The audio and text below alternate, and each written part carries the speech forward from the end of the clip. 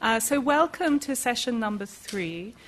This session is what we're doing is we're thinking through issues around accumulation and the time spaces of class.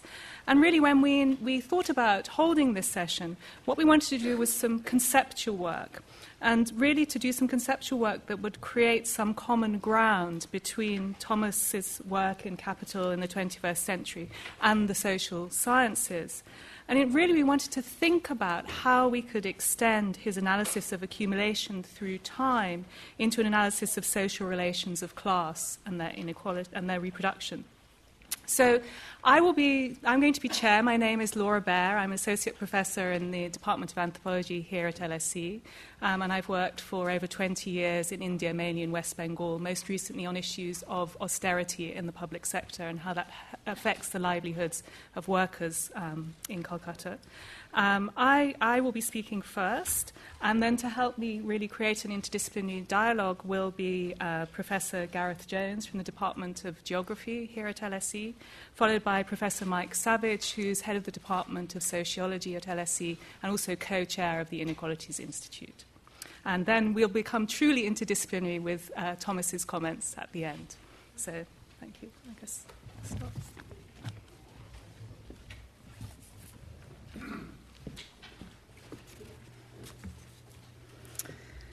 So what I want to do this afternoon is really to argue for a rapprochement of quantitative and qualitative approaches to capital and time. And I'm going to argue for this rapprochement because I think it's the only way that we can fully understand or enter into the time spaces of inequality that exist all around us. And the reason I think we need such a rapprochement between quantitative and qualitative approaches to inequality is because they each contain two different perspectives on capital and time and their relationship. Quantitative approaches, like that of Thomas Piketty's book, treat time as a neutral medium, as a kind of container in which patterns of accumulation unfold. And of course, this gives us a very, very powerful analysis of changing trends in inequality, as exemplified in Piketty's magisterial book. So this is important. But qualitative approaches give us a different perspective on capital and time. They take us inside the time spaces in which time is one element in people's social experiences and in their social relationships, and that out of which forms of accumulation are then generated. So a qualitative approach takes us more inside these time spaces. And I'm going to really tell you a little bit more about how I see this qualitative approach and why I think it's important by drawing on the work of Marx and Bourdieu and the work within my own discipline of social anthropology, as exemplified in some of my own recent writing on conflicts in time and navigating austerity. So why? Let me just take you inside a little bit more why I think a rapprochement is necessary between quantitative and qualitative approaches to inequality. Quantitative approaches to capital and time, like in Piketty's book, really take us inside the story of the absolute amounts of capital and as part of a national stock and how they're distributed. They show us the share of public and private capital of the national income. And they really take us inside the unequal reproductive power of capital's rate of growth in rentier and finance sectors, and as we've heard this morning in Bob Rolson's work in housing as well. So really this creates an analytics of distribution, or of how capital is distributed in society, who has the largest amount. Of course, the super manager has the largest amount at the moment, we heard this morning. And this creates a politics of redistribution, questions around, is this distribution of capital fair? So what the numbers do, what a quantitative approach does, is that it really punctures our social myth of a genius, of a lone entrepreneur who is able to multiply capital through his sheer qualities. And it takes us inside the unequal relations that lie behind those social myths. And as Piketty himself says in his book, such a refusal to deal with the numbers rarely serves the interests of the less well-off. It can take us inside the unequal distribution. But I think qualitative approaches to capital and time have an important role as well. They give us a different vista on inequality. They take us inside the social experiences and decision-making that make up our social world at the institutional, personal, and community level. At the micro level, we can understand growing precariousness, conflicts in the rhythms of production, social reproduction, and finance. And at the macro level, we can understand institutional changes in forms of capital and then the effects of those changes on our experiences of uncertainty. So qualitative approaches create a different kind of analytics from quantitative approaches. They focus on forms of capital and their effects on social relationships. And they create a different kind of politics as well, I think, which focuses less on how money is distributed or capital is distributed and focuses more on changes in forms of capital accumulation itself. Now, I would expect Thomas to really support a rapprochement between these two vistas, reading between the lines and also listening to his comments this morning. For example, Thomas in Capital in the 21st Century critiques the economic modelling of savings behaviour because he suggests that choices about money, and I quote, depend on the social and institutional environment, family strategies and pressures, and the limitations social groups place on themselves, in addition to individual psychological and cultural factors. So in this statement, Thomas is gesturing towards the kind of qualitative analysis that we would like to suggest is important as well.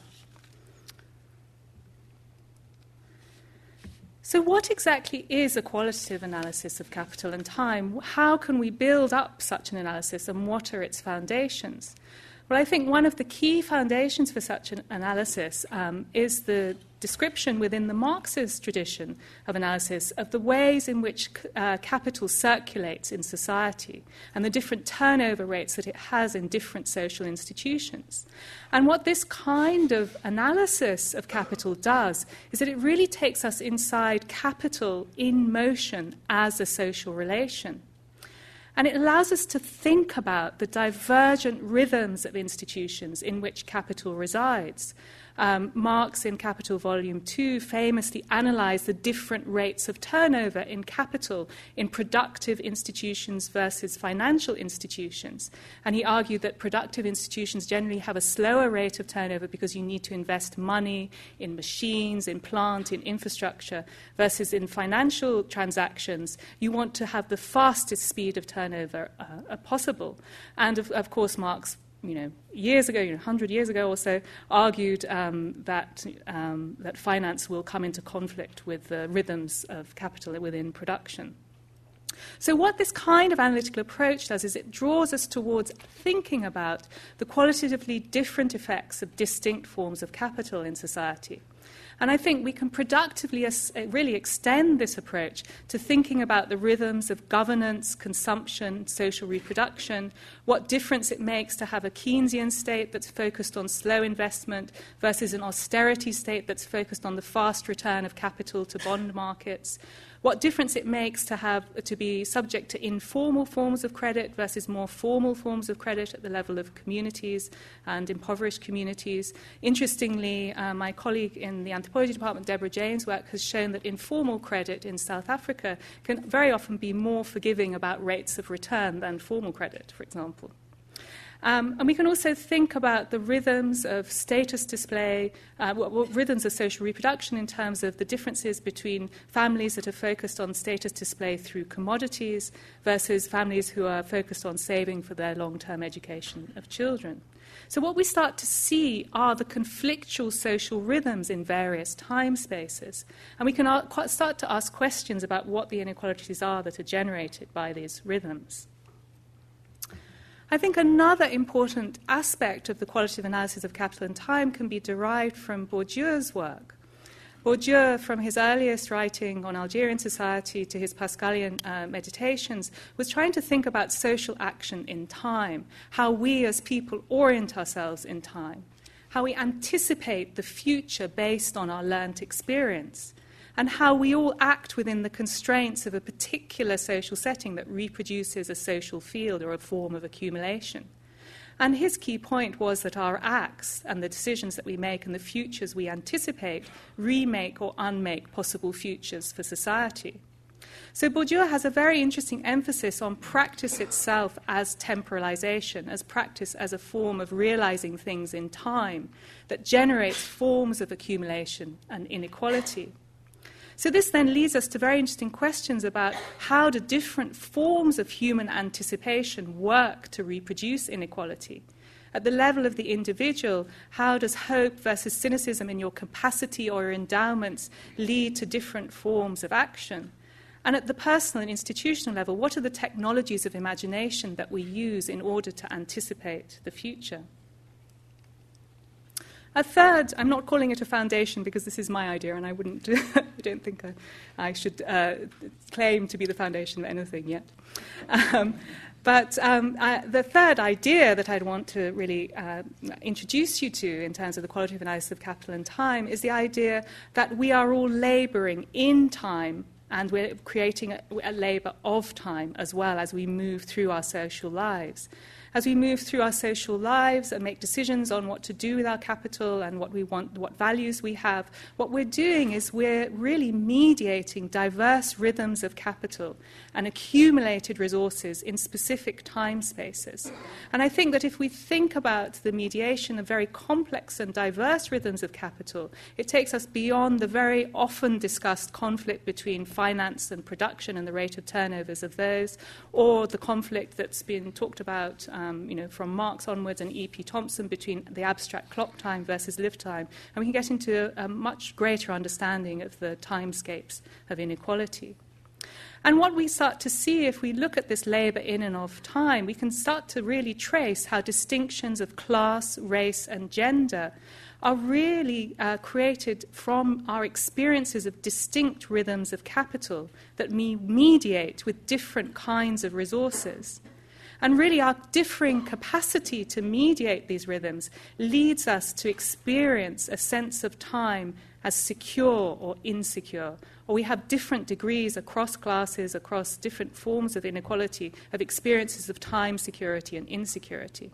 So this then leads to this very interesting question of what are the degrees of time insecurity across social groups, and what effects on individual and collective action do these have? So what might we need to include in a qualitative measure of time insecurity? Well, first we would need to track what time spaces different social groups live in, what contradictions in time they have to mediate, what accumulated resources can they deploy. We would need to track how people and institutions take anticipatory decisions, what sorts of technologies of imagination they use to do that, how people pursue status, and what forms of inequality are generated from these anticipatory decisions.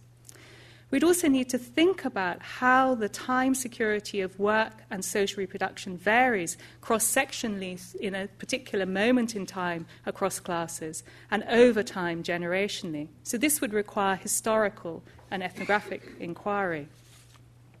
Now, I wanted to give you an example of how these qualitative measures and qualitative approaches to time spaces might work from my own recent work on the economy of austerity on the Hooghly River in West Bengal and the kinds of time spaces of inequality that emerge from this.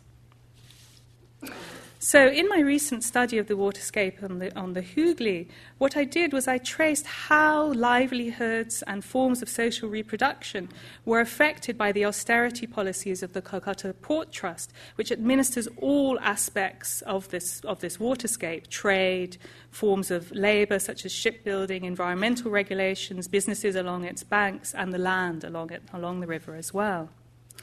And what I was tracing was the impact of a very specific form of austerity in India that we can see throughout the world from the 1980s, and of course we can see now, particularly in first world contexts again, in the EU zone and in our own austerity politics of the recent election.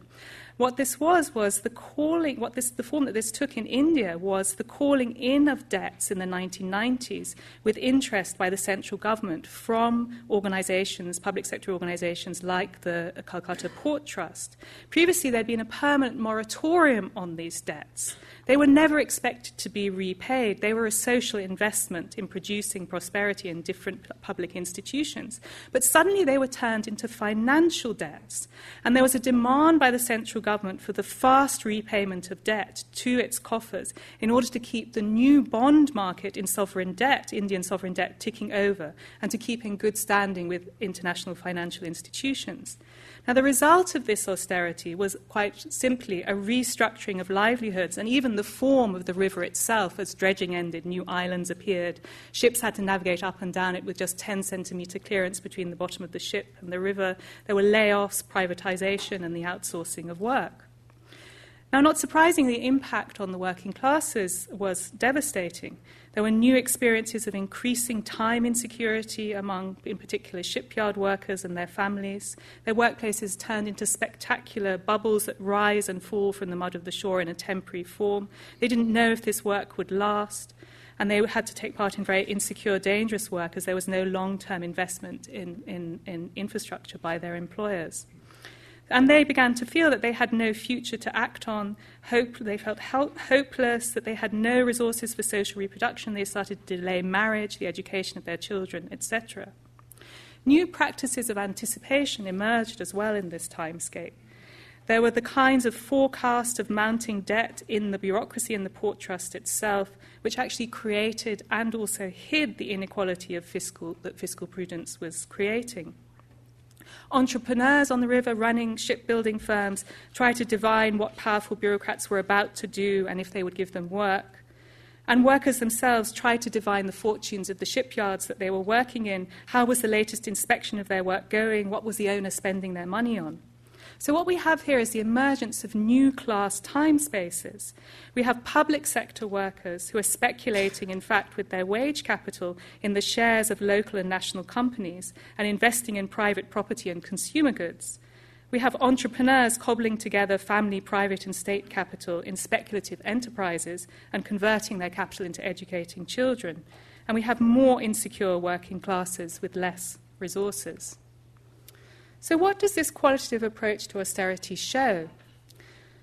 First of all, it shows that austerity really involves the fast repayment of public debt to support primary and secondary bond markets. Austerity is not just a crisis of amounts of public debt. It's a new time rhythm for government capital, which I saw playing out on the waterscape of the Hooghly. The effects of austerity are an intensified extraction from public resources, an outsourcing of state work to the private sector, and exploitative labour relations that are actually directly promoted by the state. And the time space of austerity is really an increasing time insecurity for some social groups, in my case, for the working classes. So what kinds of things am I adding by this sort of analysis, this kind of qualitative analysis, to policy, to our understanding of policy? Quantitative approaches really focus on how much and how little, how much tax should be taken from us. It also focuses on perhaps the direct transfer of payments to the poor in welfare schemes that have become very fashionable across the world recently, including in India. The quantitative vista creates a focus on redistribution, redistributive policies. A qualitative analysis does something a bit different. It means that we have to start to think about how we're going to increase security for all. And in particular, we have to focus on informalized workers or the precariat, how we're going to achieve social justice for precarious work. We focus on issues of social reproduction. For whom is the reproduction of status or social mobility possible? So in this situation, if we take a qualitative vista on these issues, then we can see that redistribution is not sufficient. We need to also think about how money can be created differently in the first place and what the government can do about that.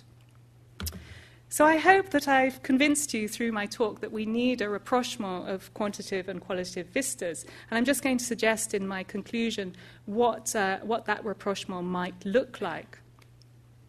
I think that if we bring together quantitative and qualitative vistas, we can look at the absolute amounts of capital accumulated by social groups, as in a quantitative analysis, and the relations generated, as in a qualitative analysis. We can also look at the various shares of national capital, but we can also look at, from a qualitative perspective, the effects of these forms of capital on different social groups' abilities to chart a life course. We can look at the macro level of the national economy and the micro level of the community and family strategy. And we can look at national accounts, as in a quantitative approach, and the uncounted, as in a qualitative account. We can trace the unaccounted in informalized work, household labor, and social reproduction. So this rapprochement will take us more inside the time spaces of inequality that exist within our world, and perhaps suggest potentially new forms for national accounts themselves.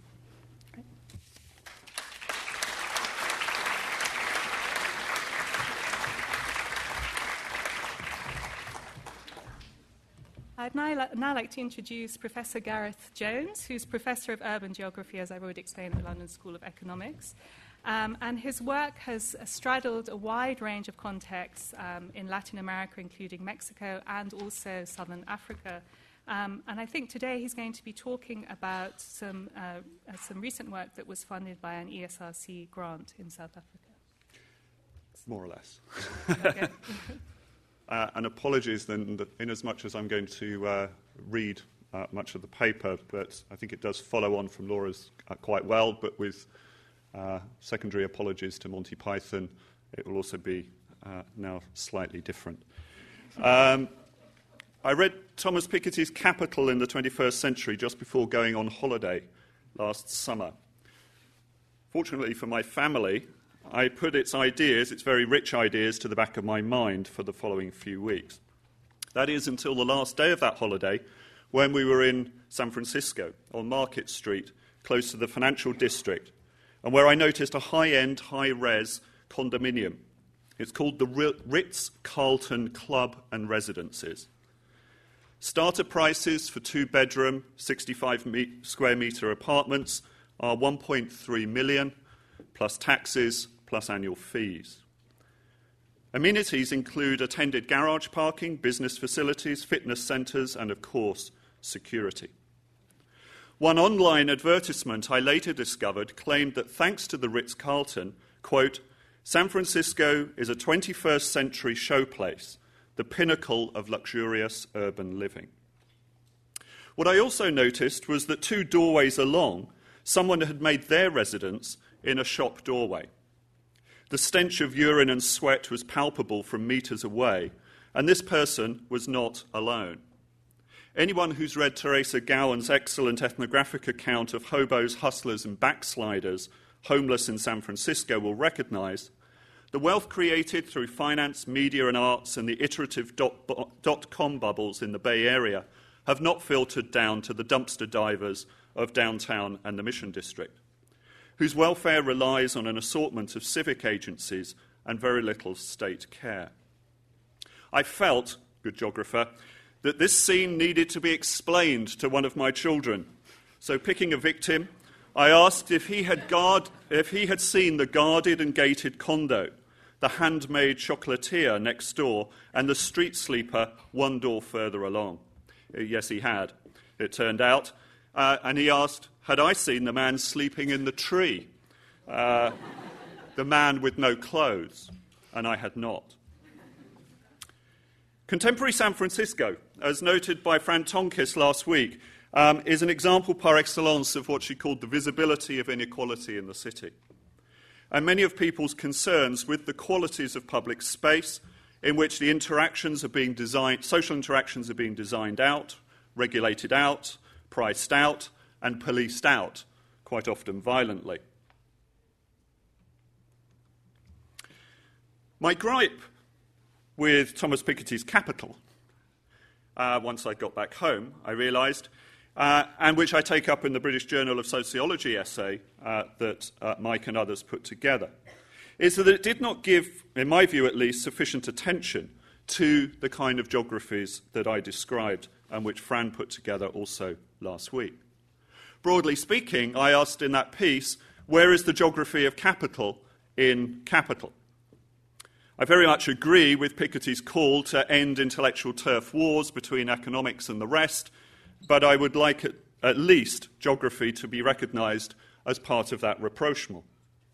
In so doing, I think this idea of time-space as affording neither a privilege to time, quantitative and historical time as per capital, nor space as simply that place where stuff happens, or spatialities, the differences that space makes is really helpful. And as a geographer, my interest is to consider inequality, and we can go through injustice, unevenness, and difference, not as an outcome, but as a process, and one in which space, and increasingly urban space economy, is constitutive of wider inequalities. As a researcher mostly interested in the micro-scale of urban living, I'm not naturally drawn to the nation state or the global economy as the scale of my analysis. I'm much more comfortable thinking about the relation of people to income, capital, the state, and each other at the level of the street, the neighbourhood, or the home, and broadly to do so qualitatively.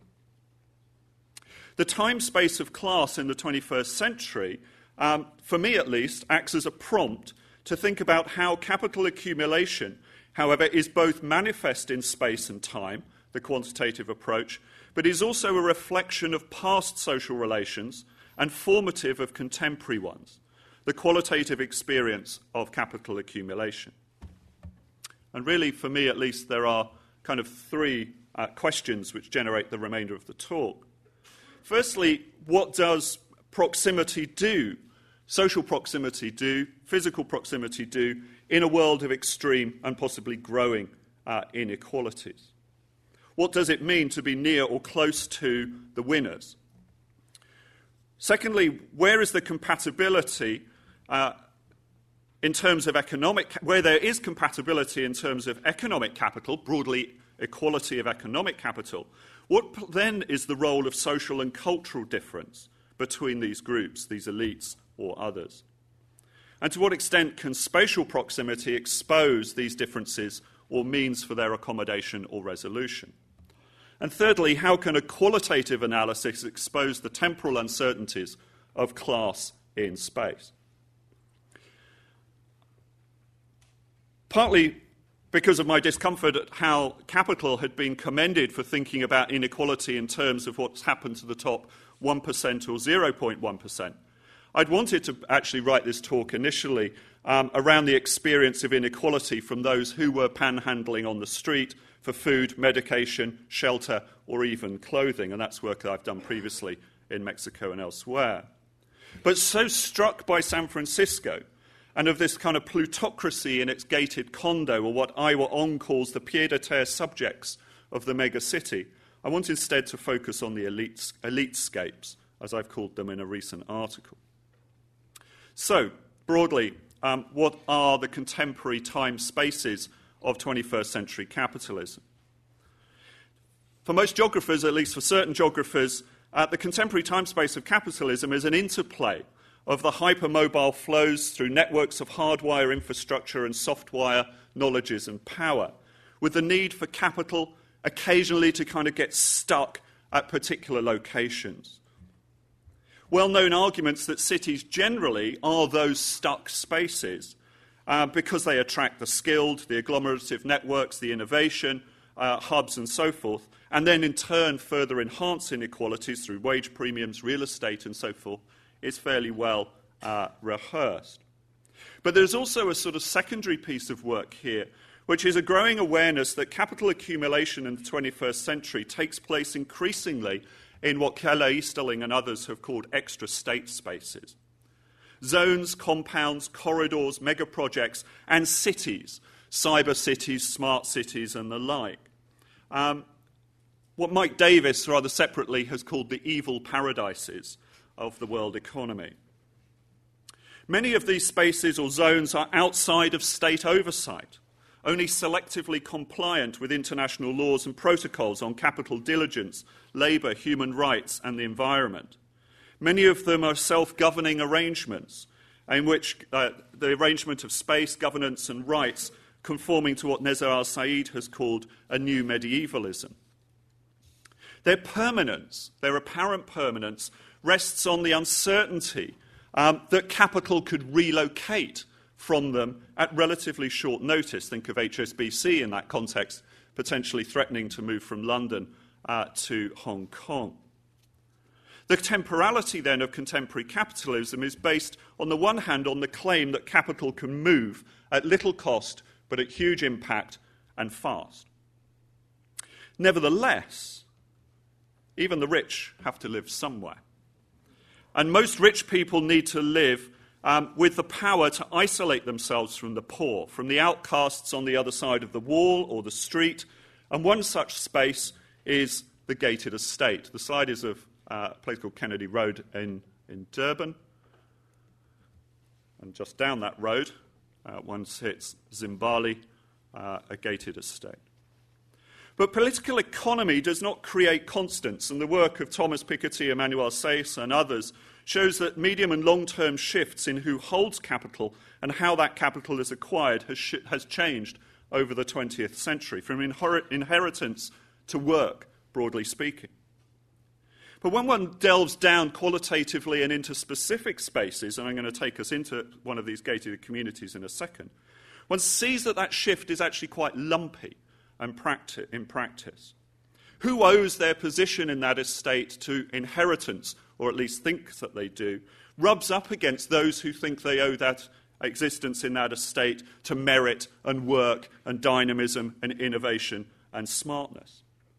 And South Africa here is a useful case in point, I think, and an example that's been very little written about, to my knowledge, in all the attention given to Thomas's book, and including perhaps one of the most obvious measures of inequality and social processes around which capital and other forms are debated, which of course is that of race. Post-apartheid South Africa is a case of the tensions of the state in the 21st century and the end of the 20th, trying hard at one level to undo the histories of deliberate inequality, manifest both as race but also as income and capital. The South African state has distributed large quantities of capital to the poor through land and housing titling, through housing subsidy programs, and has engendered programs such as the Black Empowerment program, the Bees, or the Black Diamonds program to aid black households to acquire capital and income opportunities. Nevertheless, the quantitative data show that inequality in South Africa in 2011-12 was just as bad as it was in 2001 and just as bad as it was in 1994. So there are continued reasons for gated estates such as Zimbali to be retained and to extend. They organise protection against the poor and work as an aspirational space to those who are able to accumulate capital.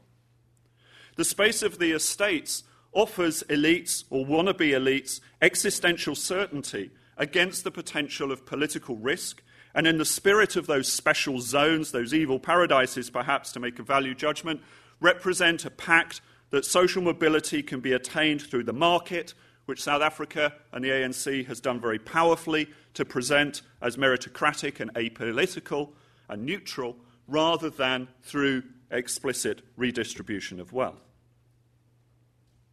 What then happens, fairly briefly, in the gated spaces and in their time space?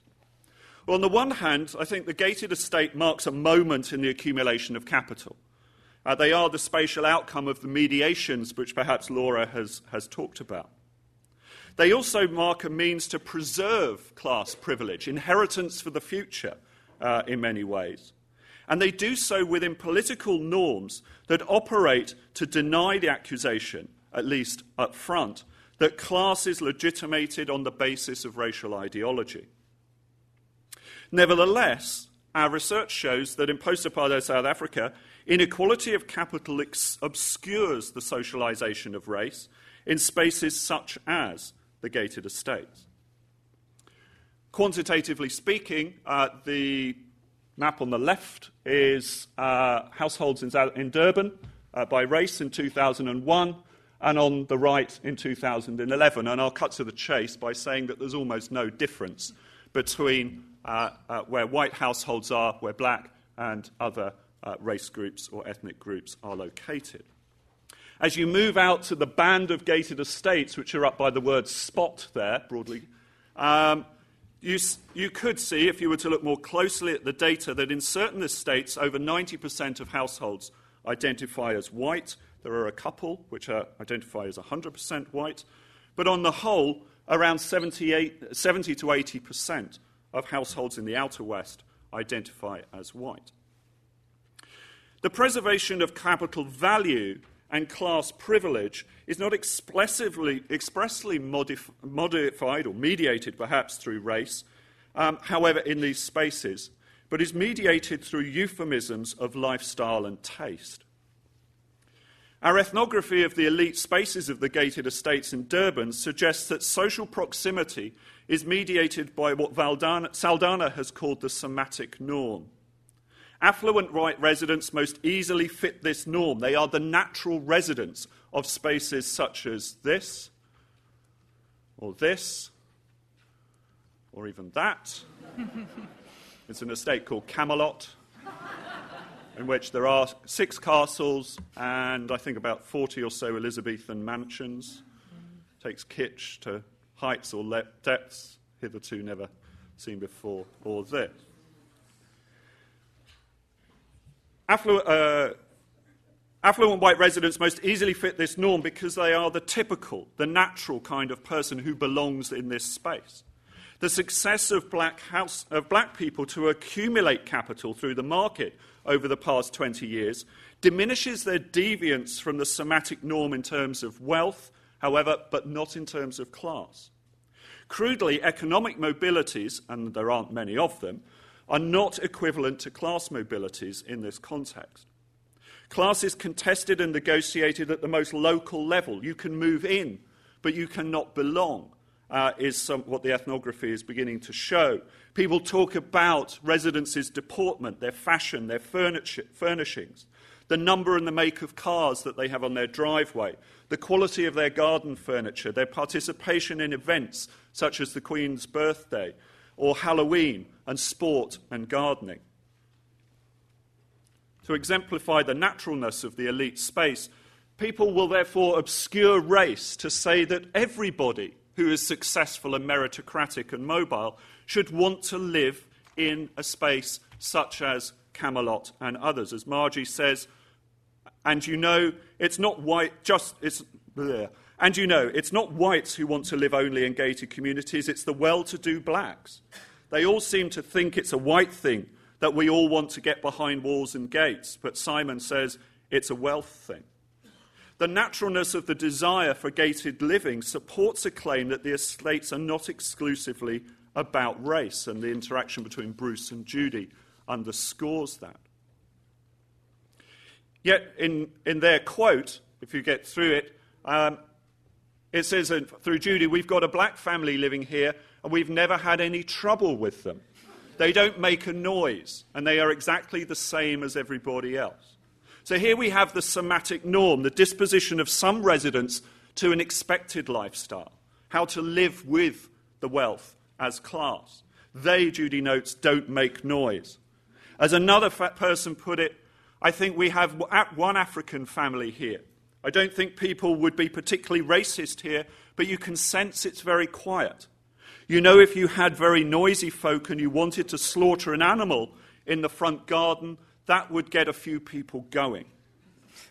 From other conversations, we could add, to paraphrase the slaughtering of animals or noise, well, people who don't sit on their front driveways, people who do put up curtains as soon as moving in, and who don't put up Diwali lights and other additions to their home. As we followed up in some of our work, the architectural styles, and you've seen, of the estates does important work to underscore the exclusiveness of older forms of wealth, and this is the nods to history and time here. Time in the present, nodding to the past, those Tuscan villas, the Camelots, the antebellum Augusta estates, and so forth. Working on an idea of inheritance and of a colonial or pre-colonial naturalness to elite lifestyles, which doesn't need to be too further unpacked, I think. Hence, as Mary has put it, I think from a cultural point of view, maybe I don't know, but whether they quite feel like they fit in. The black Zimbabwean couple that was staying in here, all the children went to private schools, tick box. So maybe their lifestyle and that has changed so that they can be assimilated. But I think that a more traditional type of family might find it a little bit awkward, she says. Class relations work within the spaces of accumulation of capital. The estate, as a set of distinctions in the Bourdieuian sense, sets up a disposition to certain lifestyles. And as a validation that proximity of spatial residence is not coterminous with social and cultural proximity. This is the last example, but if we can read through it quickly, this is an interaction between a couple, Liz and James. And Liz says, I think they, again, they, anonymous, they are coming up in the market, but not all of them can afford a property like that. They are beginning to afford the houses, but unless they are a lawyer or doctor types, you're not going to get them affording a home like that. But I mean the one. When she speaks, you would never know what she is. Her English is so, and James interrupts, incredible. And then Liz goes on, and she plays the piano beautifully, as could be kind of 19th century Belle Epoque almost. She's been brought up in private schools right through her school career. When she moved in, it was quite funny. She was walking her 2 small children, and someone turned round and said, you know the maid has moved in with its children. And we pointed out it wasn't the maid, it was the homeowner. So what we've got here is that despite their capital, despite their being elite, the black people in some of these estates carry with them what Puer in a very different context has called the burden of doubt. They are the winners. They are the top 1%, the 0.1% in still unequal South Africa. They've won the game, if you like, but they are not yet full and unconditional members of an elite. The black homeowner was afforded a tolerated identity as a possible maid, albeit with the possibility that she had moved in with the children, until it became clear that she'd play the piano beautifully. Conclusion, therefore, what I've really tried to do in the paper is to give an example, maybe a fleshing out, that inequality needs to be understood as lived practice, that needs qualitative and possibly ethnographic tools to understand how, in the spatial arrangements of these zones, such as the gated estates, people live in proximity to one another, but also with large differences between them. The capital accumulation that got them there is only part of the story. And I don't want to feel sorry for elites, but just simply intellectually to recognise the distinctions between them.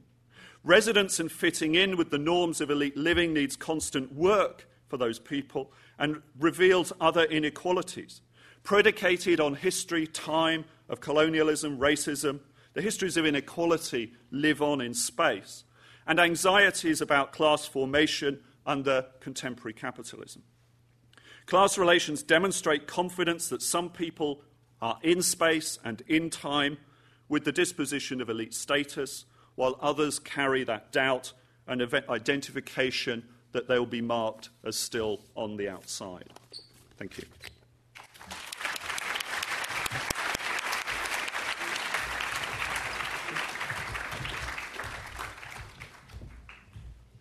And now we're going to hear from Professor Mike Savage, who is the author of 4 single and co-authored books on class in the UK.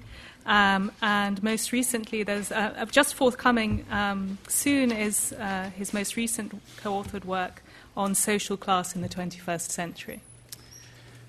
Thank you, Laura. Well, it's it's great to be here at the start of the III, talking about capital accumulation. I want to begin by, in a sense, reflecting upon the olive branch which Thomas Piketty has given to social scientists from the perspective of economics, by reflecting back as a sociologist about we're in very interesting times, which in some ways parallel those in which economists are in. We've heard from Thomas and also from Tony Atkinson, who's here, that the way that economics has recently not dealt with inequality, and it's trying to issue is how to bring inequality back onto the agenda of economics. Within sociology, there's an interesting story, which is that the study of class, which was thought to be dated and old-fashioned, was taken off the agenda of sociology in many respects over the last 20, 25, 30 years, including, of course, by various luminaries at the LSE, such as Tony Giddens and the late Ulrich Beck. But we're now back at a very interesting time where debates about class are, I think, once again, exciting sociologists. And I think there's a real opportunity for us to work across the sociology-economics divide, as well as anthropology and geography, to really do some amazing work. But one of the points, the main point I want to try and get over today in my brief 20 minutes, is that the concept of class, which I think we need in sociology, is different from those which have been part of the sociological mainstream before, different in several ways, but two I want to emphasise. One of them is about time. So I think sociologists have normally seen class as what job do you do? What do you do now? And they've then thought about how that may be affected by what you've done in the past, but that issue of temporality has not been central. And I think the challenge by Thomas, but also by people like Bourdieu, is to place the issue of time at centre stage. And I think there's an interesting anecdote reflecting upon last week's election. I mean, the debate about why didn't Labour do better. Tony Blair made this point that the Tories are better at appealing to the aspirational vote.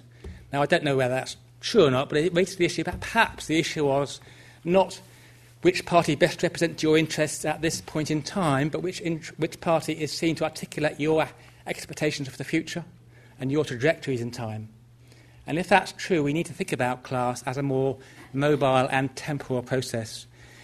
And secondly, I want to try and argue too that economists have put to the forefront measures of inequality to do with things like income deciles or wealth groupings, which sociologists have often said, well, that's not really to do with us. We're interested in occupation. I actually want to argue that we need to, and we can use as sociologists economic measures to advance our understanding of social class. Just saying, this is a collective paper. It's drawn upon a whole series of bits of research by my colleagues at LSE, all of whom are in this room, all of whom have been energised by this project which we've been involved with on the Great British Class Survey. And I haven't got time to go into details, but I want to try and give you a few snippets around these themes of temporality, accumulation, and taking the sole focus of occupation. And I want to begin with this famous diagram, which you all have seen from Thomas' work, and indeed we saw it earlier today with Bob Rowthorne, with a very simple point that one of the implications I draw from it is sociologists often fixate on the present and think very much about turbocharged capitalism as being entirely different from anything which came before. We're now in a new epoch. One of the implications, I think, of doing these figures of capital accumulation and seeing how the line is rising towards recent times is to say, actually, the accumulated weight of the past is increasing. So we actually need to take seriously, actually we shouldn't be obsessed with presentism. The accumulation of capital in housing and trade, in all sorts of industrial corporate stocks is actually increasing, and therefore we need to understand the relationship between the past and the present in a much more sophisticated way than sociologists often do. And this is where, when I read Thomas' book, I was amazed by the extent to which there's a kind of potential dialogue, which I found, speaking as a sociologist, enormously exciting. Three things strike me. First, I've already made the point about historical accumulation. Let's not just fixate upon the present day in the present day context. Let's put that in the long weight of history. And we can do that, I think, using the concept of capital. Capital as something which is accumulated and invested and has a rate of return. And now I'm well aware in this audience that there's all sorts of arguments about how is capital accumulated and the mechanisms and the causal loops and links which actually create capital. But even leaving that debate on one side, I think we can still take capital as accumulated assets and wealth and reflect upon its significance for class. And then secondly, as someone who's been very influenced by Pierre Bourdieu's thinking about social class, Bourdieu famously argues we need to take capital seriously, but most of his work focuses upon cultural capital and social capital. And although he talks about economic capital, he says very little about it. It's kind of left hanging. It's important, but sort of, I won't go there. But I think in a way, I mean, one way to read Thomas' book is he's giving us the economic capital analysis, which goes alongside some of the Bourdieuian analysis of cultural capital. And this allows the possibility of a multidimensional perspective on inequality, which we really haven't been in that position to have that before. And thirdly, a focus on the top end of the class structure. Now, this is really important to me because I think one of the big arguments coming out of the Great British Class Survey, which I'll briefly give you a flavour of in a minute, is actually sociologists have been fixated upon the boundary between middle and working class. It's kind of, where do you stop the middle class, white-collar work versus the working class, manual work, manufacturing work. That's important, but really we need to understand the top-level dynamics much more effectively. And then in a way that is really, I think, underscored by Thomas' work. So I'll just talk you through three ways in which I think we can extend these sets of arguments and enhance sociological perspectives on class in a way which I think may be profitable for understanding the nature of class society in the 21st century. The first is this. Let's think about occupational models of class. These remain the mainstream, certainly in the UK, of how we think about class. You put people into a class schema according to their jobs, according to their employment position, and then you predict a certain range of outcomes on the basis of those. Now, much of my career I've been engaging with these models, and they have their value, but one thing they're not very good at is picking out economic inequality. So here we have the six main classes as distinguished in our National Statistics Socioeconomic Classification, which is ultimately derived from a version of John Goldthorpe's class schema. And you can see on the left-hand side the most privileged class, high professionals and managers, then low professionals and managers, and then you work down to the various routine classes, the unemployed. As you'd expect, there's a gradient here, that the higher professionals and managers and the lower professionals and managers get paid more. However, the ratio of 3 to 1, the highest class gets an average of 3 times the income of the lowest class. Well, that's a lot, no doubt about it, but compared to the differentials we get if we, say, break down income deciles, it is nothing. I believe the top 10% earn something like 17 times the bottom 10%. So my point is this occupational model of class isn't really getting at the nature of economic inequality today. Particularly, again, if you leave outside the top 2 classes, it's fairly flat, really. So it may have its uses, but this is not really allowing us as sociologists to unravel economic inequality. And that's particularly true at the top end. If we just take the highest class, and again I'm following in the invitation from Tom and others to think about the top end, what's going on at the top end, this table here pulls out all the specific occupations in the higher professional and lower managerial class. And my point is this, that actually they vary quite a lot. And here I'm indebted to the thinking of people like David Grusky, the American sociologist, who says we should be focusing on what he calls micro-classes, not the kind of big occupational classes, but the smaller groups. And so the blue columns are the best paid occupations within the same class as the red occupations. So according to standard occupational classifications, these should be, sort of, you might think, on the same wavelength. Well, actually, you can see a big contrast between God and Mammon in the first... If you look at the two extremes, CEOs and the clergy are the highest and the lowest paid groups within the higher professional and managerial classes, with the CEOs earning 3 times as much on average as the clergy. Interesting. One of the things I also like about Thomas' book is the way he has little time for the concept of human capital. And again, difficult to use the concept of human capital to explain why managers in IT, in PR, in production get so much more money than people working in humanities. It's academics, natural scientists, business researchers, chemists. You might think, at least in terms of credentialism, they'd be kind of roughly equivalent levels, if not the people in red would have high levels of human capital. But clearly it's not picking up what's going on at the top end here.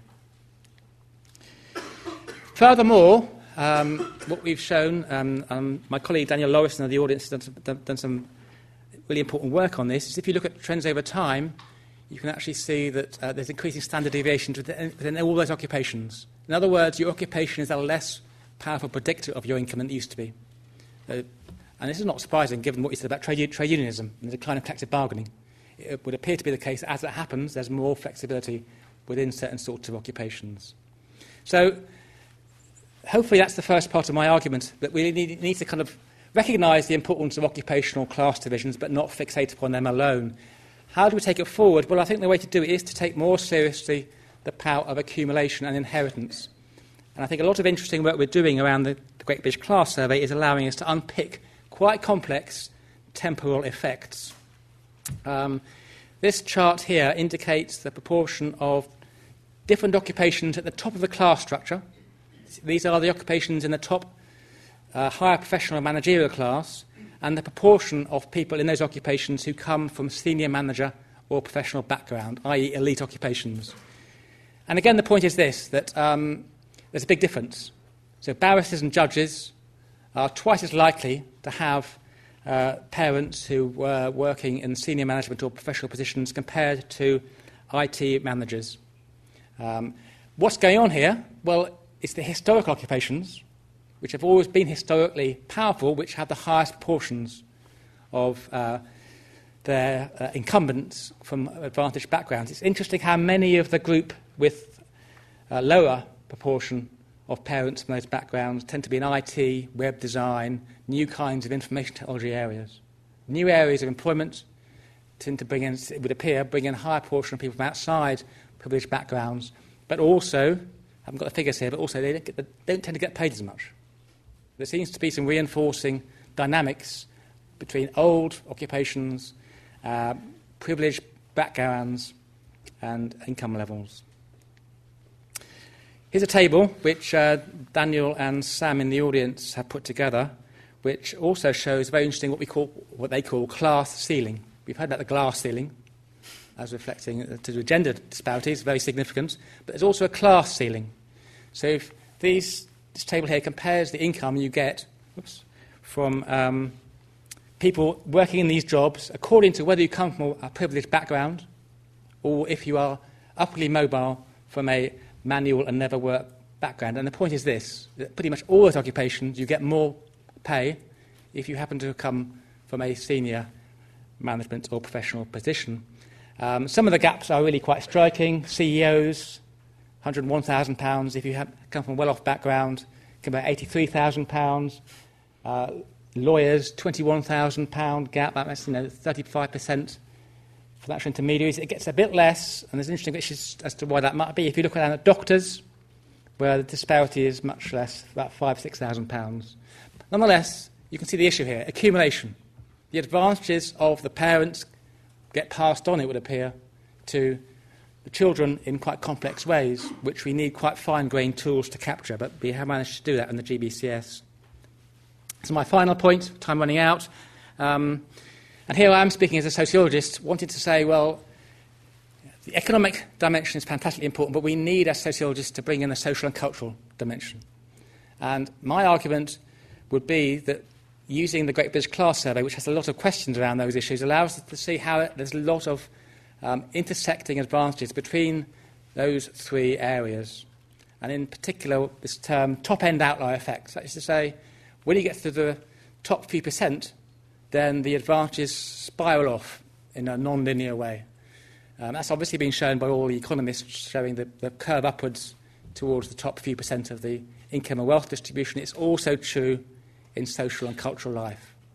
And the argument I would make, speculatively, is to say those three sets of advantages overlap with each other, and in a sense they reinforce each other, so generating class advantages. Here's an example. This is not my own work. This is a Danish PhD student who got this nice graph, the proportion of sons with the same employer as their father. And the point is this, and comparing Canada and Denmark, for most of the income distribution, it doesn't make much difference. It's roughly the same. You have the same chance of having your father in the same job as you. But if you go to the extreme right-hand side, then the proportion of sons working in the same area as their father rapidly goes up. Presumably they're inheriting the family business or inheriting a position from their fathers. And as you can see, it approaches, it's well over double what's in the middle. But it's only the extreme right-hand side, you see that. So it's not a straightforward linear effect. And it's those top-end dynamics which are really important. We found something very similar when we did our notorious 7-class model for the Great British Class Survey. I don't want to go into that today, otherwise I'd never get away. But we defined 7 classes on the basis of people's economic, social and cultural capital. The point I want to make is that really this elite class stands out from all the other 7 on all the economic measures. So I began by saying occupational class doesn't give us a handle to look at income inequality, but actually this kind of model class does, and it's always a kind of extreme outlier, the elite class. Here's household savings. The elites have far more household savings than any of the other 7 classes. The value of your house, again, the elite more than double any other class. Here's another one, which is to do with the chances of graduates from different universities ending up in our elite class. And again, what interests me is it's not a linear process here. These are all what we call Russell Group universities. These are all good universities. But it's the top 5 or 6 universities where the proportion of graduates who go into the elite increases in Oxford, LSE, Cambridge, etc. So it's these top-end outlier effects which I think are very striking. Finally, graph prepared by Katerina Hecht about class consciousness. This is, in a sense, Thomas opens the challenge to sociologists. What does it all mean for thinking about social class? Well, we had a question about what class do you think you're in? Only 8% of people in the Great British Class Survey thought they were upper or upper middle class. Not many. It's not popular. Most people think they're working or middle class or lower middle class or something like that. But, and as you can see, 90% of people or more earn below £100,000. And so there's not much movement here until you get above earning £100,000 household income. This is actually after taxation. And then it shoots up. And by the time you get to £200,000 plus, so it should be two-thirds think they're upper class. So it's a very sharp gradient at the top, for the top few percent in terms of the proportion thinking they are upper middle class. Two last slides. So just to bring it together, economic inequality is much more than that, as we all know. It's massively tied in with social inequality, social dynamics, social class inequalities, as well as gender, ethnicity, and so forth. And if I had time, I could talk about some of the intersections there. I think a big focus, though, is that we need to move away from the fixation on the middle working class divide, which still has been a kind of bedrock of much sociological thinking, and a focus on top-level processes is really important. I don't think, actually, that a focus on the 1% is helpful. To say, I think that puts far too straightforward a boundary and a much more complex set of distributions. The top 1% is very, very diverse, and similarly, a lot of wealth does percolate through, as Thomas has shown, to the 5%, the 10%, the 20%. And I think we need to have more serious concepts than just the 1%, which is sort of circulating. My final slide is an indication of what it might be. Taking seriously this point about what does it mean to think about class over time. And the suggestion which I want to think about is that really there are these kind of three classes which have different relationships to time, fundamentally.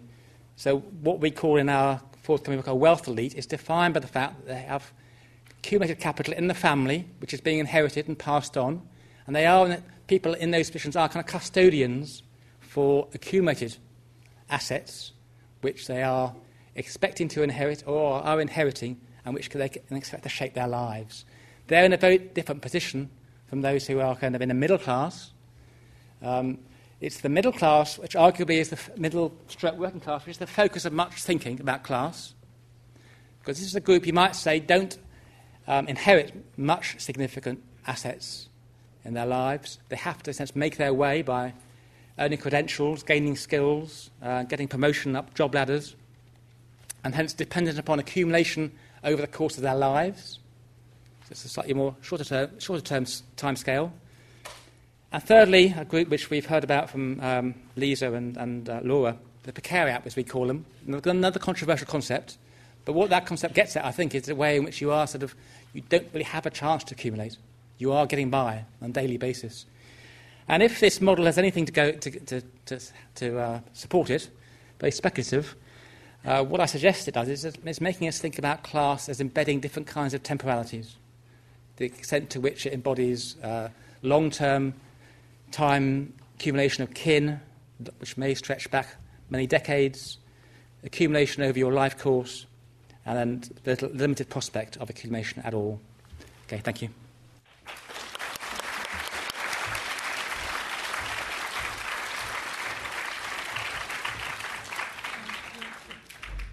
Thank you, Mike. Now we've got about 7 minutes for comments from Thomas. So I'll hand over to you. Yes, well, I will talk longer after Tony's Atkinson presentation on his book, so I don't want to be too long here.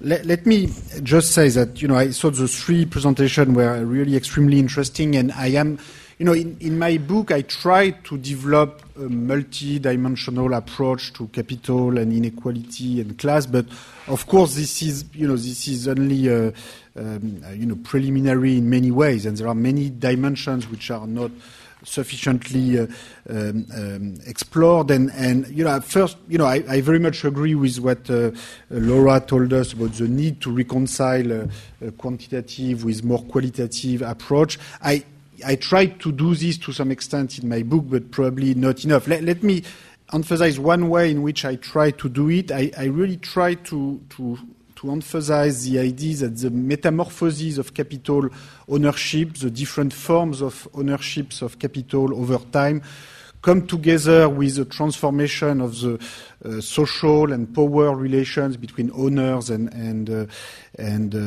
those who don't own much. And when you look at the kind of graph that Mike was showing us with the return of high capital to income ratio in Britain, one important aspect is the quantitative magnitude of wealth, but what's even more important is, as I say, the metamorphosis of capital, the change in the nature of wealth. So at the beginning of the period, you start with land capitals, and in the late 19th century, you have, of course, a lot of industrial capital and also a lot of foreign ownership. So basically, Britain owns a big part of the rest of the world, and the rest of the world is sending to Britain and France so much interest and income and dividend payments that countries like France and Britain are in permanent trade deficit at this time. But this is not a problem because they receive from the rest of the world so much dividend and interest that that they can not only finance this trade deficit but keep buying the rest of the world. So, what I try to stress in the book is that property relations are always complicated. It's always complicated to pay rent to your landowner, as you all know, particularly in London or Paris. But, when it's a country paying rent to another country, it's even more complicated. And so what was happening at this time period is that, in effect, it's as if, you pay rent to your owner, and with the rent, the owner is buying the rest of the building. So the process feeds itself, and this was happening for real at the international level. So in the standard economic model, this is supposed to be spontaneously harmonious and mutually beneficial, but in the real world, these property relations are always violent power relation, and in that example, this came with political domination, military domination. And so, of course, all the property relations are not as violent as this colonial era relation, but there is always this ingredient of power and domination in capital and property.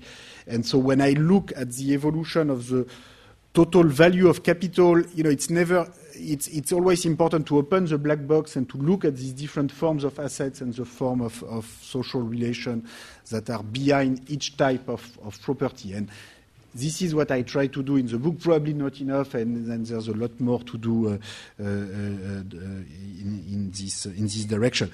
In particular, the geographical dimension and spatial dimension of inequality and ownership is certainly not sufficiently explored in my book, where too often I take the nation state as the unit of analysis for which we have data, but of course, again, that's not a good excuse not to change the unit of analysis.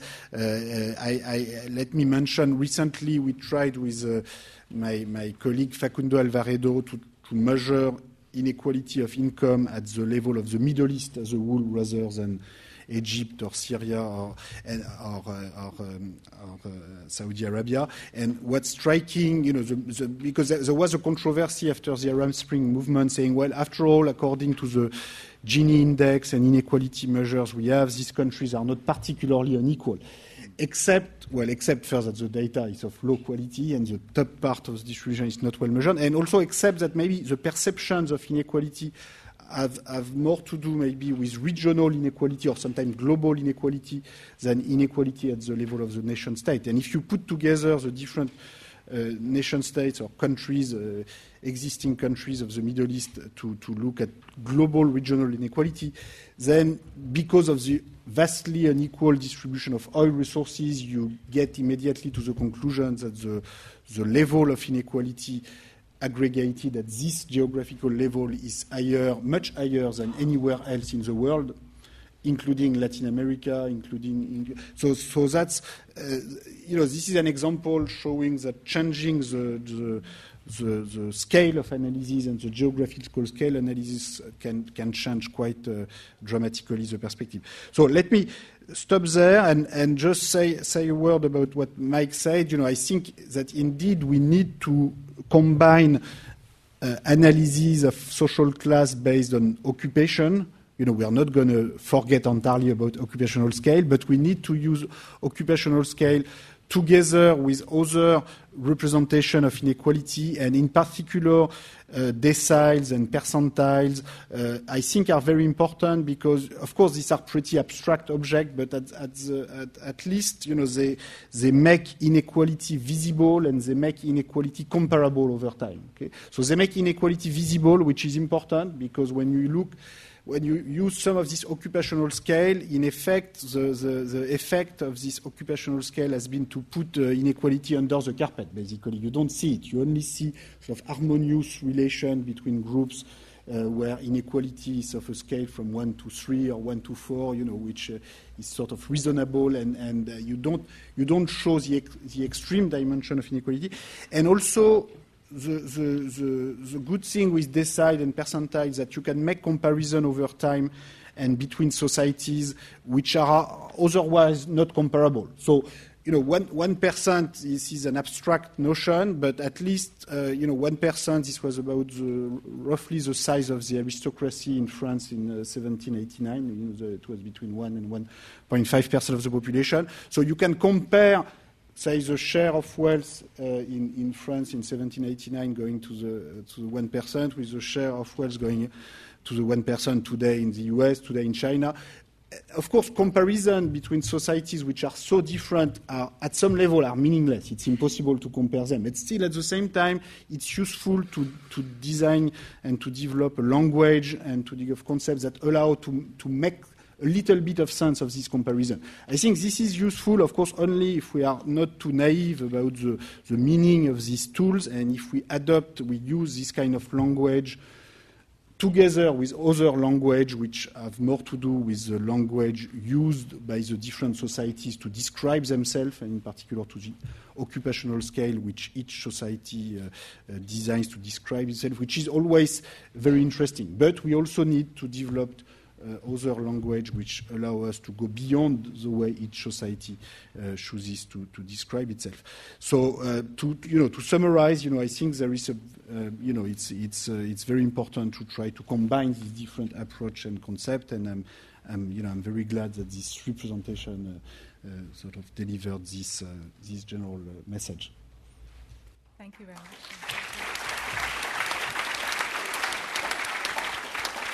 Did you want to respond?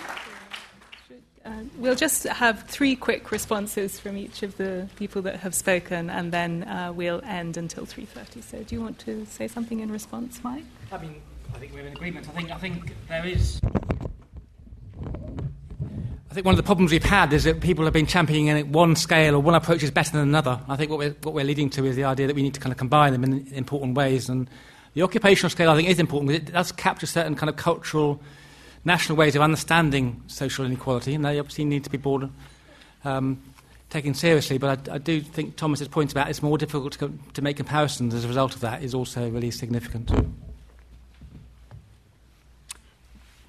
Well, it was really just to follow up, actually, from a kind of combination of Thomas and Mike, which is about the sort of temporalities of capital and of class, which I think the question is often asked, where did your capital come from in the context of South Africa in particular, and again as that burden of doubt applied to certain groups as to where they may have got it from, which whitewashes where another group got their capital from. But actually implicit in that question is often, when did you get your capital? And that's that trade-off or that tension between the inheritance and the more contemporary. So actually this longer-term historical analysis is something that one does need to bring into even the kind of contemporary sort of debates and tensions about capital and class in the presentism, if you like, and that's certainly something I've learned, which is really important. Yes, I just wanted to say how much I've enjoyed this interdisciplinary conversation. And in particular, I've enjoyed it because in Thomas's work, he's so acutely aware that statistics are social constructions. And I think that that really raises the question for all of us of, how can we change what we're measuring? And how could economists give qualitative data more legitimacy? And how could we create a public record of some of these situations of informality that I've described in my work and that Lisa's described in her work as well? So I think I'm going to kind of leave that as a challenge for all of us. But I'd like you to join me in thanking all the speakers.